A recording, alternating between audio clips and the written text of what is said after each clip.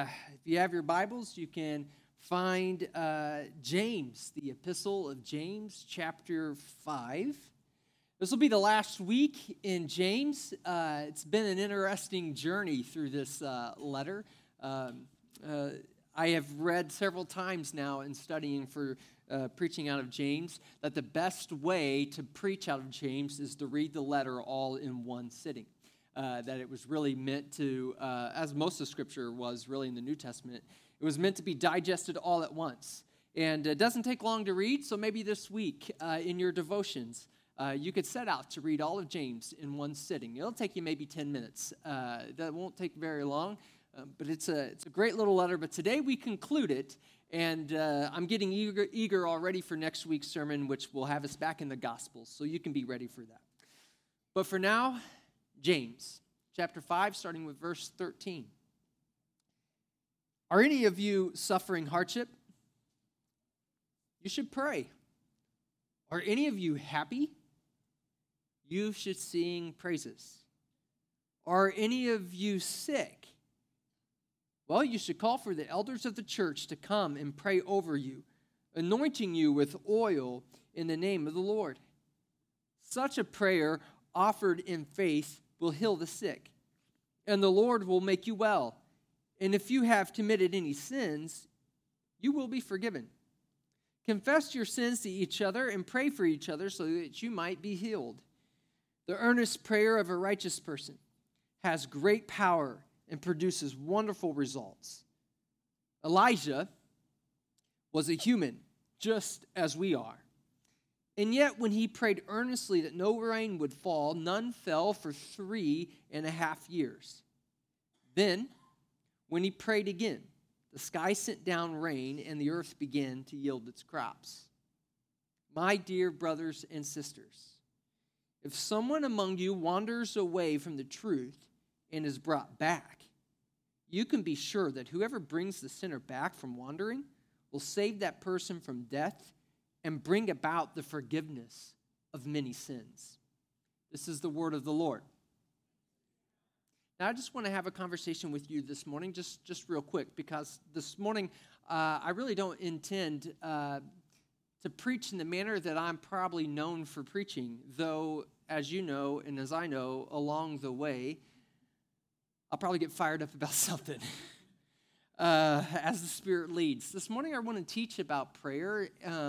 So I want to do a little bit of teaching. Now, be patient with me because I'm not naturally a teacher, but this is just kind of where I was led in my preparation. So I've got a PowerPoint and the whole deal, all right? And I don't if you watch The Office, PowerPoint, but I don't use PowerPoint very often, okay? So just be patient with me. But before we jump into all of that, let's just have a conversation. And if no one answers, that's okay. And children, if you would like to respond, that's fine. But in the reading of Scripture this morning, James, what common theme popped out to you? Prayer. That was pretty simple, right? What does prayer mean to you? What does prayer mean to you? Anyone want to dialogue about that? What does prayer mean to you? Yeah. Go ahead. Say it pretty loud. Direct connection with the Heavenly Father. Yeah. What does prayer mean to you? Yes, Asa. It means talking to God. Now, what does it mean to you? Not how would you define prayer, but what does prayer mean to you personally? What does prayer mean to you? Anybody want to jump in on that?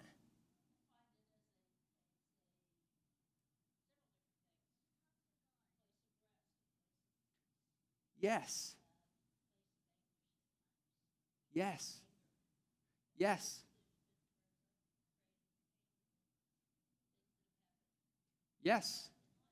Yeah, if you can't hear Deb, she's saying a prayer is a place of rest, even a place of anguish, can be a place of anger. It's really, Deb, what I'm hearing you say there, it's a place where you can go and be. Now, Joshua, what does prayer mean to you?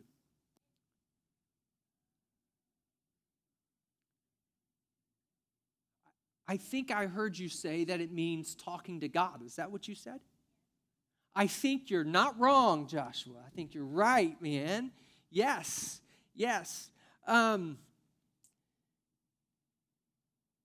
I feel like it's critical for us to spend time on what might feel like an elementary subject, prayer. I think all of us could probably say right now, without doubt, prayer is important to do. But I think it's critical for us to turn our attention just to exactly what it means to pray. And so I want to talk about three things this morning. I want to talk about the importance of prayer, and then very, very importantly, who. Who is it that we pray to? We'll talk about the character, the nature of the one in which we pray to. And then last but not least, and I hope it doesn't take us long to get here, okay? That's me saying, I'm going to try to power through this in quick time, okay, Charles? Got an important baseball game today. Go Cubs. The third, they're trying to clinch today. The third thing, what prayer does to a community. So I want to talk to you about the importance of prayer, who we pray to, and what prayer does to a community. Now, in the importance of prayer, the three major focal points of James' letter comes to a culmination right here in this passage. First, it's in three different ways in which we are formed. The whole book is leading to this. First, the formation of the way that we act. I think what James is reminding us here is that prayer forms the way that we behave, transforming our behavior from an act of favoritism, which we saw in the second chapter, which he encounters some churches that make special way and special seats for the honorable people, but keeps the dishonorable people in the back. Have we all been, you don't have to raise your hand, but y'all been to a church that paid, maybe it was this one, I hope not, but paid special favor to people of privilege and put people of disprivilege elsewhere? Or maybe even asked people that weren't in the privilege to not be present? This is not just an America problem. It does happen in churches in America. It also happened in churches that James was associated with. And so I think one of his first points he's making in his entire letter is that true faith formed in the life of Christ, man, it will change the way you behave. It will form the way we act, transforming us from behavior of favoritism to selfless compassion. The last verse of chapter 1. Do you remember what it says? This is true and honorable faith. What is true and honorable faith? Ministry to widows and to the orphans. Absolute opposite of the people that are favored. James is saying that when we pray, when we're formed in faith, it is not just something that we do in our closet separate from real action. But prayer has a real effect on those we associate with and those we gather with, those we serve and those we talk to. That real faith at work, true, genuine faith at work will transform us from being a community for the privileged to being a community for the underserved and the disenfranchised. Well, the second point. So he's talking about the formation of behavior in James. He's also talking about the formation of our tongue, right? Do you remember Pastor Megan's sermon? The tongue has the power. It is a tool that could be destructive. But if you have anything to sing praises about, right? If you have anything to be joyous about, do you have anything to be joyous about this morning? Then use your tongue to do what? To praise God, yes. So transforming our tongue from a destructive tool to an instrument of praise. I mean, just to pause here for a second, could you imagine the tongues of your coworkers if they were saturated, not in destructive, hateful speech, but instead saturated in communities of prayer? How do you think prayer transforms our language? When you spend time, Deb, with God in that sacred place, how does that change the way you speak? My goodness.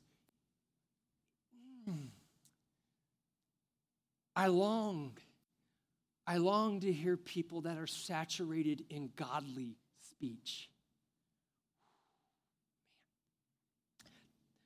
Third, the final thing that comes to culmination in this passage.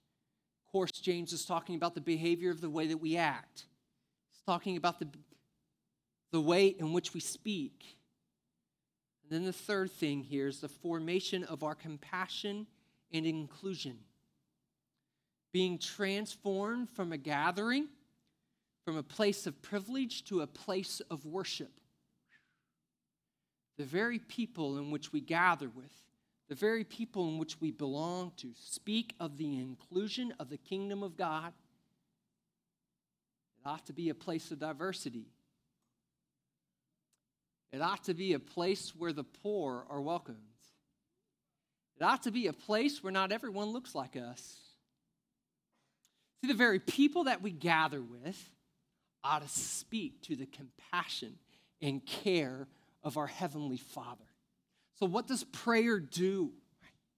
What does prayer do to a community? What does prayer do to a person? Well, it will transform the way you behave, it will transform the way you speak, and it will transform whom you gather with. So is anyone sick in this room? Does anyone need prayer? Then gather the elders of the church. Bring them together. In that culture, it was probably more common to take the sick and put them in a place where others couldn't get to them so that they wouldn't, it wouldn't come out on you. But what is James saying here that's so countercultural?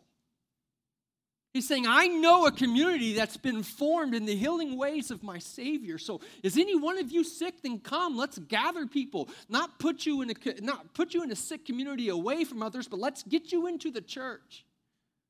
One of the few instances in Scripture where the word church is used. Let's gather the elders of the church and let's get around you. And let's pray for you. All right. So what we see is that the power of prayer has the unique and special capacity to bind human and divine activity together. Now I know y'all, listen, I'm not blind. I know when I don't spit and speak in stories, it's hard to follow. Okay, that's why you got a PowerPoint, all right? Okay? But the good news is we're 50% way through the slides, which hopefully means we're 50% of the way through the sermon. But what I really want us to think is not so much how fast this thing goes, but really give yourself to this journey of prayer. Listen to this. Think about this.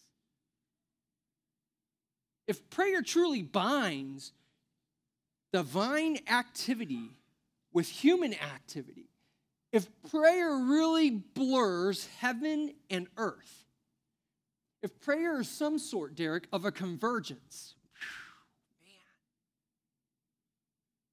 then heaven might very well become, KP, the activity of the earth. What might your place of work look like, even if you work for the church? What might your place of work look like? If you begin to see heaven converge with earth, what might, our language sound like? If the language of heaven converges with the language of earth, and I know the temptation here. The temptation here is to say, Jake, that is not reality. That is like the sitcoms of the 80s and 90s, and that's not real life. Now, I don't think I'm talking about whitewashing. I want to be clear here, James. I don't think I'm talking about putting on a smile and putting on a face and making sure your hair is parted in a certain way and your face is very clean-shaven and that you come across as a respectable person. We're seeing images of that all over the news this week, and that does not necessarily mean the character of the heart is defined by the person who wears a nice comb-over. I'm not talking about whitewashing here. I think it's the exact opposite of what I'm talking about. You can't make yourself look this way. You can talk like a Christian, you can act like a Christian, does not mean you are a Christian, right? My dad used to say, any more than going into McDonald's makes you a hamburger. But I was thinking about that analogy. And I was thinking, what would happen to my body if I ate McDonald's every day? There is a documentary about that. That's right. I think I've heard the title of it, Supersize Me. So, Emily, let's just stick on that point for a second, all right? And again, I told you, I'm not a teacher, so I'm sorry for the, hunky, discombobulation here. But Emily, let's stick on that for a second. So, if walking into McDonald's won't make me a hamburger, what will it make me, though, if I eat McDonald's every day? Not just for 30 days like Supersize Me, but what if I ate McDonald's every day? I'm 35, so maybe I've got 35 more years to live, maybe more, right? So for the next 35 years, I eat nothing but McDonald's. What would I be? Would I be a hamburger? No, but I would look something like, right? I would be what? Formed. I would be shaped by it. So you can come into church. I would be a circle. You're right, Joshua. Right. Hey, someone's following. It's the other hyperactive kid in here that's following. We get each other, Josh. We get each other. All right. So no, I don't think that you can come into church and just play the part, right? But I tell you, if you're praying every day, go back to John 6. If you're eating of the bread of life every day, certainly, Kevin, that does something to you, right? If you're gathering in groups of people that dance together, that's what happened at the Mains last night as we celebrated 10 years. There was a small group of us from the church that danced together. It was one of the most holy displays of the Christian church I've seen. We just had fun. That does something to our children that were there, doesn't it, Sarah? It does something to our children. My daughter woke up this morning singing the songs that we sang last night. It changes us. Imagine if we ate together. Imagine if we did more than just a monthly gathering. What if we gathered all the time and ate together?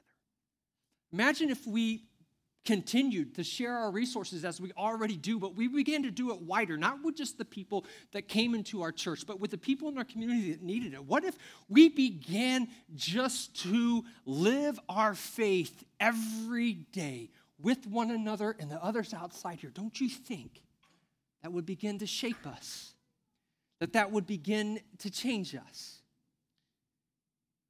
One of the lines that James uses here is a line that such a prayer offered in faith will heal the sick. Sorry, so time out. Stop that. It's the second sentence of verse 16. The earnest prayer of a righteous person. The earnest prayer of a righteous person has great power and produces wonderful results. And just prior to that, he's talking about bringing the sick into a community, and we would lay hands on you. Who's laying hands on who? The righteous, those who believe in faith, those who believe in prayer, are laying hands on those that are sick. And it made me think of about 10 years ago when I was in seminary, and I went to a church that reminds me so much of you. The church was called Kansas City Trinity, a Church of the Nazarene. It was on Rainbow Boulevard, right across the street from KU Med. And Jenny and I worshiped there for some time. And there was a lady there whose name was Janet, and she was diagnosed with cancer, and she came forward. And do you remember the Sunday Janet said that she had cancer? Well, you can imagine it was a small community like this. It'd be about a room this size, and it'd be someone like Rochelle coming forward and saying, I've got cancer. Well, it'll rock us to our core, right? And it'll rock that church to the core. And I remember that our immediate response, we had been formed in a way of praying, John. We'd been formed that there was no question what we were going to do. I think our community would do the same thing. I don't even know, Shelley, if we were asked to do it. We just all stood up and we came forward and we began to lay hands on Janet. Well, at this time in my journey, I wasn't sure if I believed in Jesus or not. But there was something powerful about watching the righteous who did not have scientific answers to how all this worked, but instead had faith And they reached out, and one hand extended to the other hand extended. You couldn't tell where the line started or where it stopped. You couldn't honestly tell who we were praying over. We just saw all of these hands extending over one another. And this image that James says for us, man, there's nothing more powerful than a righteous person praying and bring the sick to the community and we'll lay our hands on you. To me, seems so much like the convergence of heaven and earth. All the hands of church history. All the hands of all of those faithful pastors. Yes, there's been some unfaithful ones, but let us not whitewash that either. Not every pastor, not every Catholic minister is a predator. Okay? And not every pastor is a thief-stealing lowlife. Some of them are, yes. I hope I am not one. Imagine church history being an extension of those that are faithful and true. Hands from the time Christ was to the time Christ will be, extended throughout all of history, praying for us. Whew. The convergence of heaven and earth. Let me carry on here. I like the way that the Message translates this passage. The Message says this way: the prayer of a person living right with God is something powerful to be reckoned with. James is acknowledging something that's very important here. This is the importance of prayer right here. That the righteous and the faithful have something more powerful than human resources could ever provide. Those that pray every day, those that are formed in the faith every day, those that give themselves to the word and to the living like Jesus and to bearing the image of God, you are a power to be reckoned with. And so James is implicitly acknowledging something that needs to be said, is that prayer only makes sense if it can affect change. Why else would James be talking through a book about doing stuff and end it with prayer? If prayer was not enough, then he would not have ended his book with it. That mantra that we get on Twitter when something bad happens and they come say prayer's not enough, that's wrong. That's just a lie. That's not right. Maybe the way we've prayed is not right. I think what James is saying here is that the one in which we are praying to is so powerful, is so sovereign, that to pray to him means for things to change.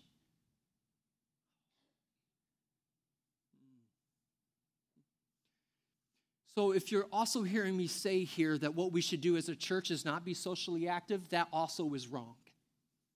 No, we must be socially active. I'm going to get to that in a minute. We have to be. Not because it's the cool millennial thing to do, but because our God is active.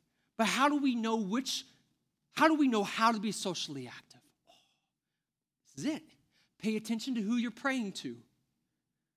James is saying to us that prayer only makes sense if it can affect change. And so James reveals that his faith is in God's sovereignty to hear prayer and to respond in action. That when we pray, it does not go to the upper corner of our bedroom and die in silence. No, that when you pray in your exhaustion, and you pray in your sorrow, and you pray in your anger, and you pray in your desperation, and you turn on Fox News, and you pray in your anger, and you turn on CNN, and you pray in your desperation, we have to know that God hears that prayer. And not only is God hearing the prayer that you say to him, God is in the midst of acting.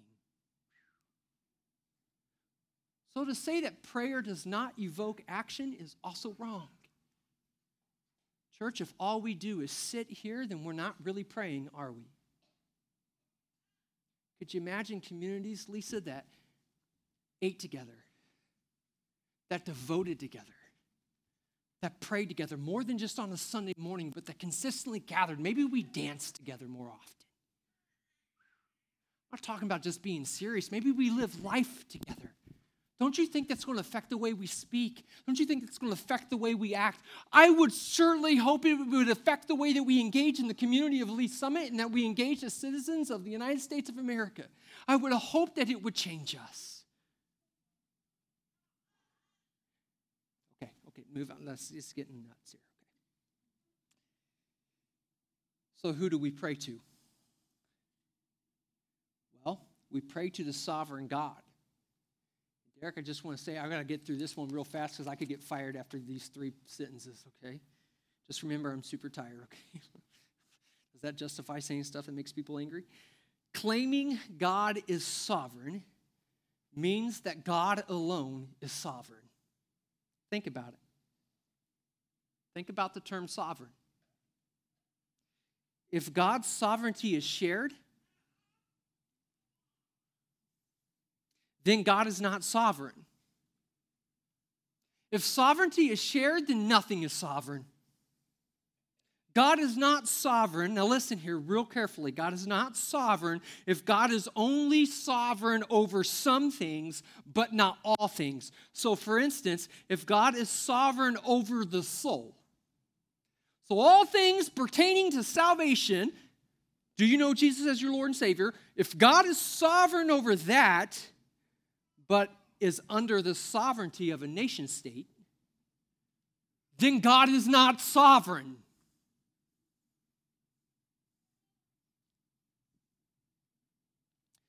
This makes the Christian confession that God alone is sovereign and not Caesar. Or God alone is sovereign and not whomever is running the United States. It doesn't matter who's running the United States. God is never underneath that leader, ever, ever, never. He is never under the Supreme Court, ever. Not one time, not in any instance, not in all of human history. God is never underneath the sovereignty or the speech of our government. And that's not because I have a bone to pick. No, it's that lean into Scripture and realize we become a whole new community. My point, sorry. Inherently, we become a political community.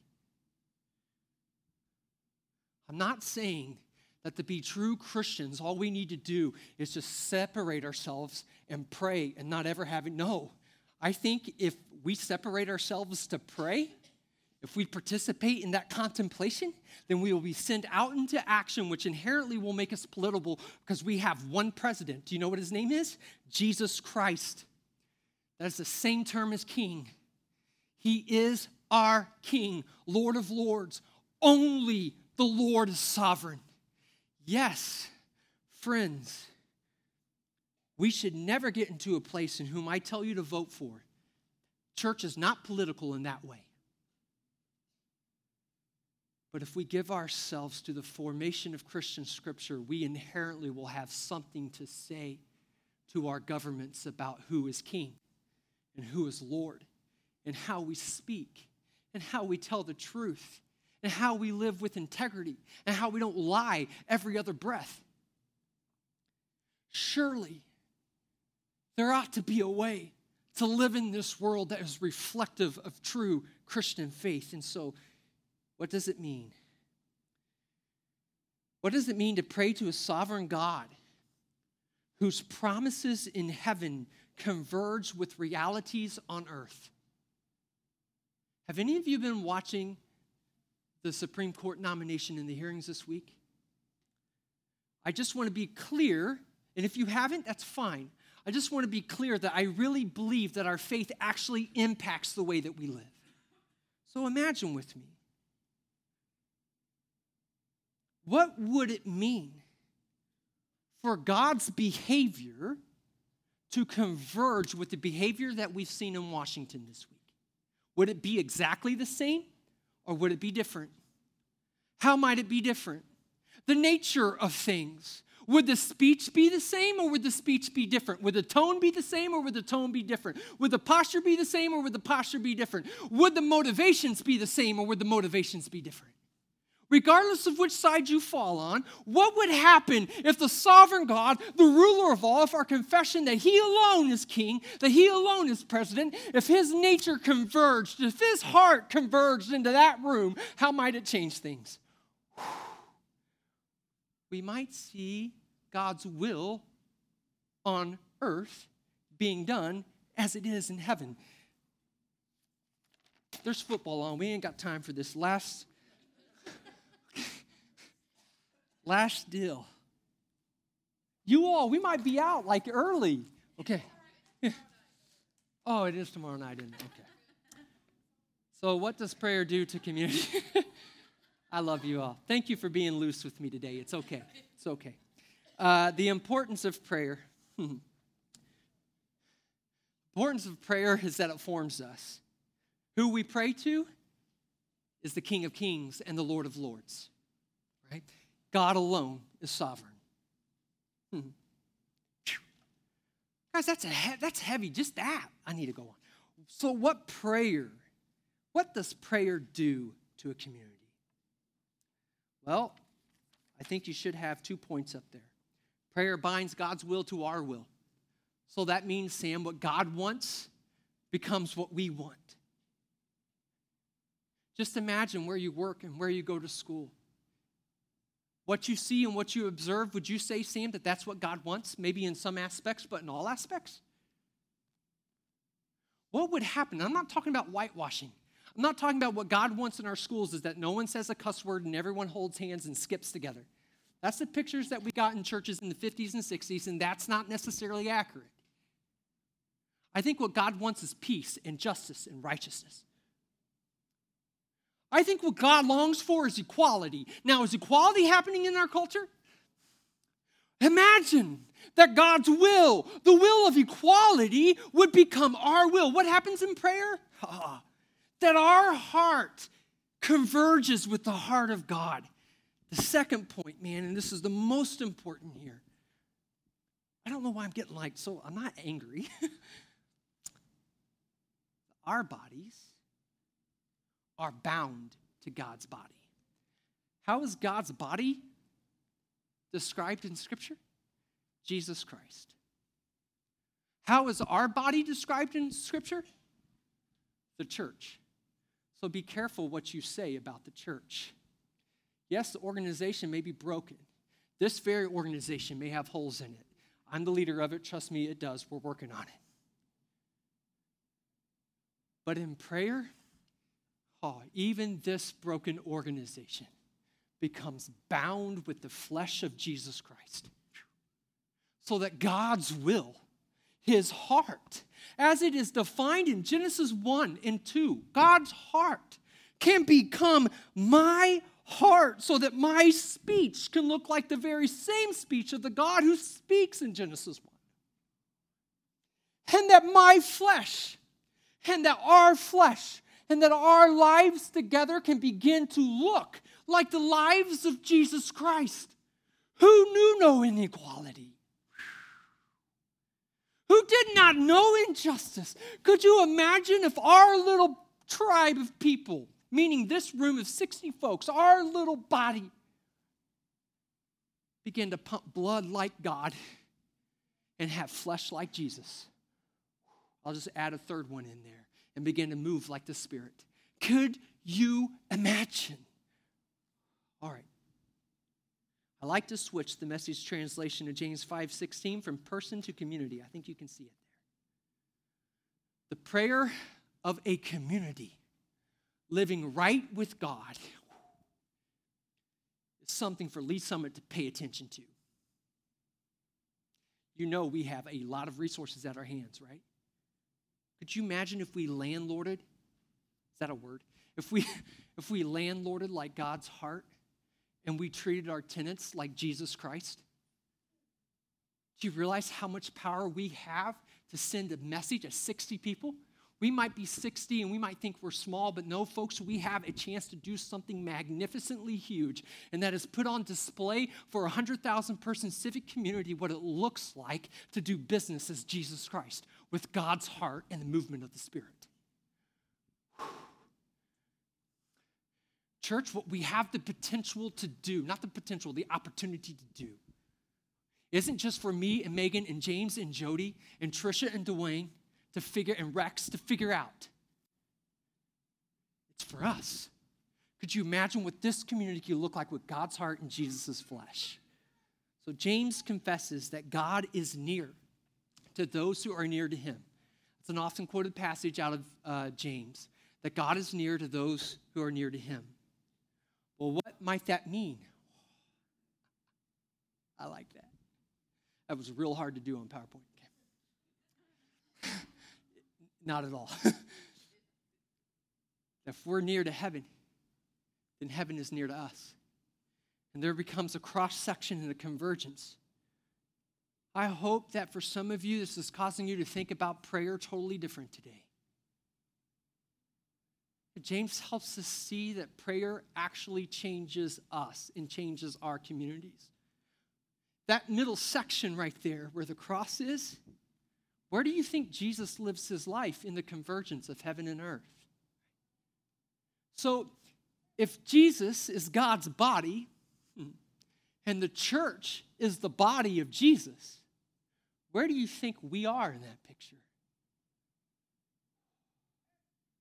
So this is my hope. Next slide here. That the intersection of heaven and earth would reveal the real Christian work. That the call to extend God's life and future to the wandering and to the lost. That this place, guys, that your home, that your family, so let's talk about personal application, then we'll talk about community application. That your home, whether you live with someone or you live by yourself, or whether you're old like me or young like Adley. Oh man, I am praying for you. I am praying for us, Joshua. That your little farm would be a place where new tongues and new hearts, new actions, and a whole new way of doing community can converge right there in your little farm, Joshua. That the way that you speak to your brother might look a lot like Christ.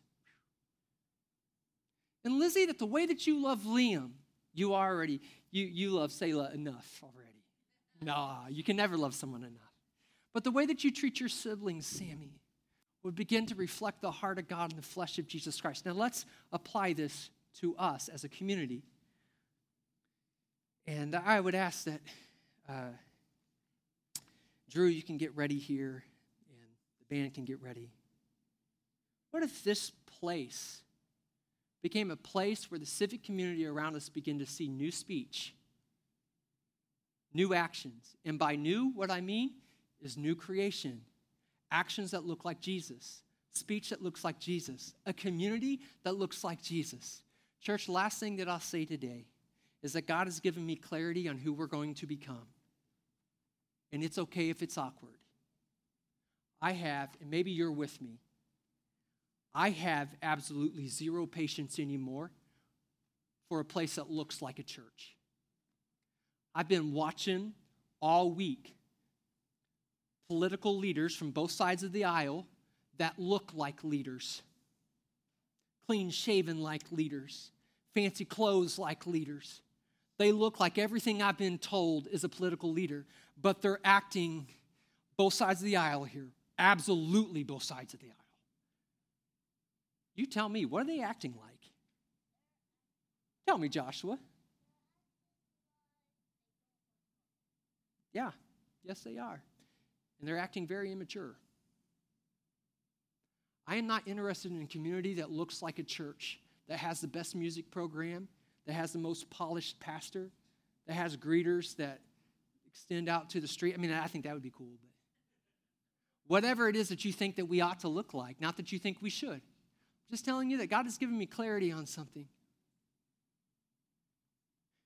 And that is, church, I long for us to be people that are formed with new tongues.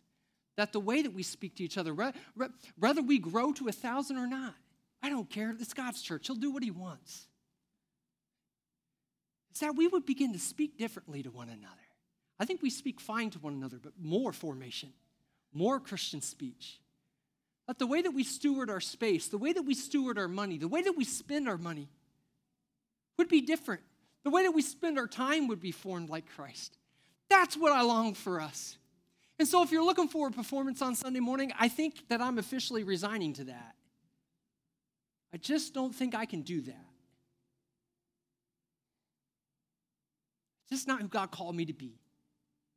What I long for is that we have pure and contrite hearts, And that we don't go out into this world just looking the part. What does a Christian look like anyways? Get your forehead tattooed. I don't care. Go out with a heart that looks like Christ, that pumps blood like God, a body that moves like the Spirit. Father, thank you for this word this morning. Thank you so much for New Beginnings Church. Thank you for your sanctification of this body of people since 1991. God, thank you. You have not forsaken us. You have not forgotten us. You have not turned your back on us. Lord, you are filling us with your Spirit. And in some ways, God, you're saving us from ourselves. Lord, here is our heart, all of our heart. Oh, Lord, may you transform us through the ways that we pray to you, and the ways that we gather in you, and the ways that we dedicate our whole life to you.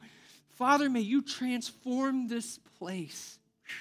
Transform these people. Transform your leaders, your church boards, your pastors, your admin help. God, transform us all that we look like you, speak like you, talk like you, act like you. Yes, God, all of us. It's in your name we pray. Amen. So how do we do that? Well, part of the way is we participate in the Lord's Supper.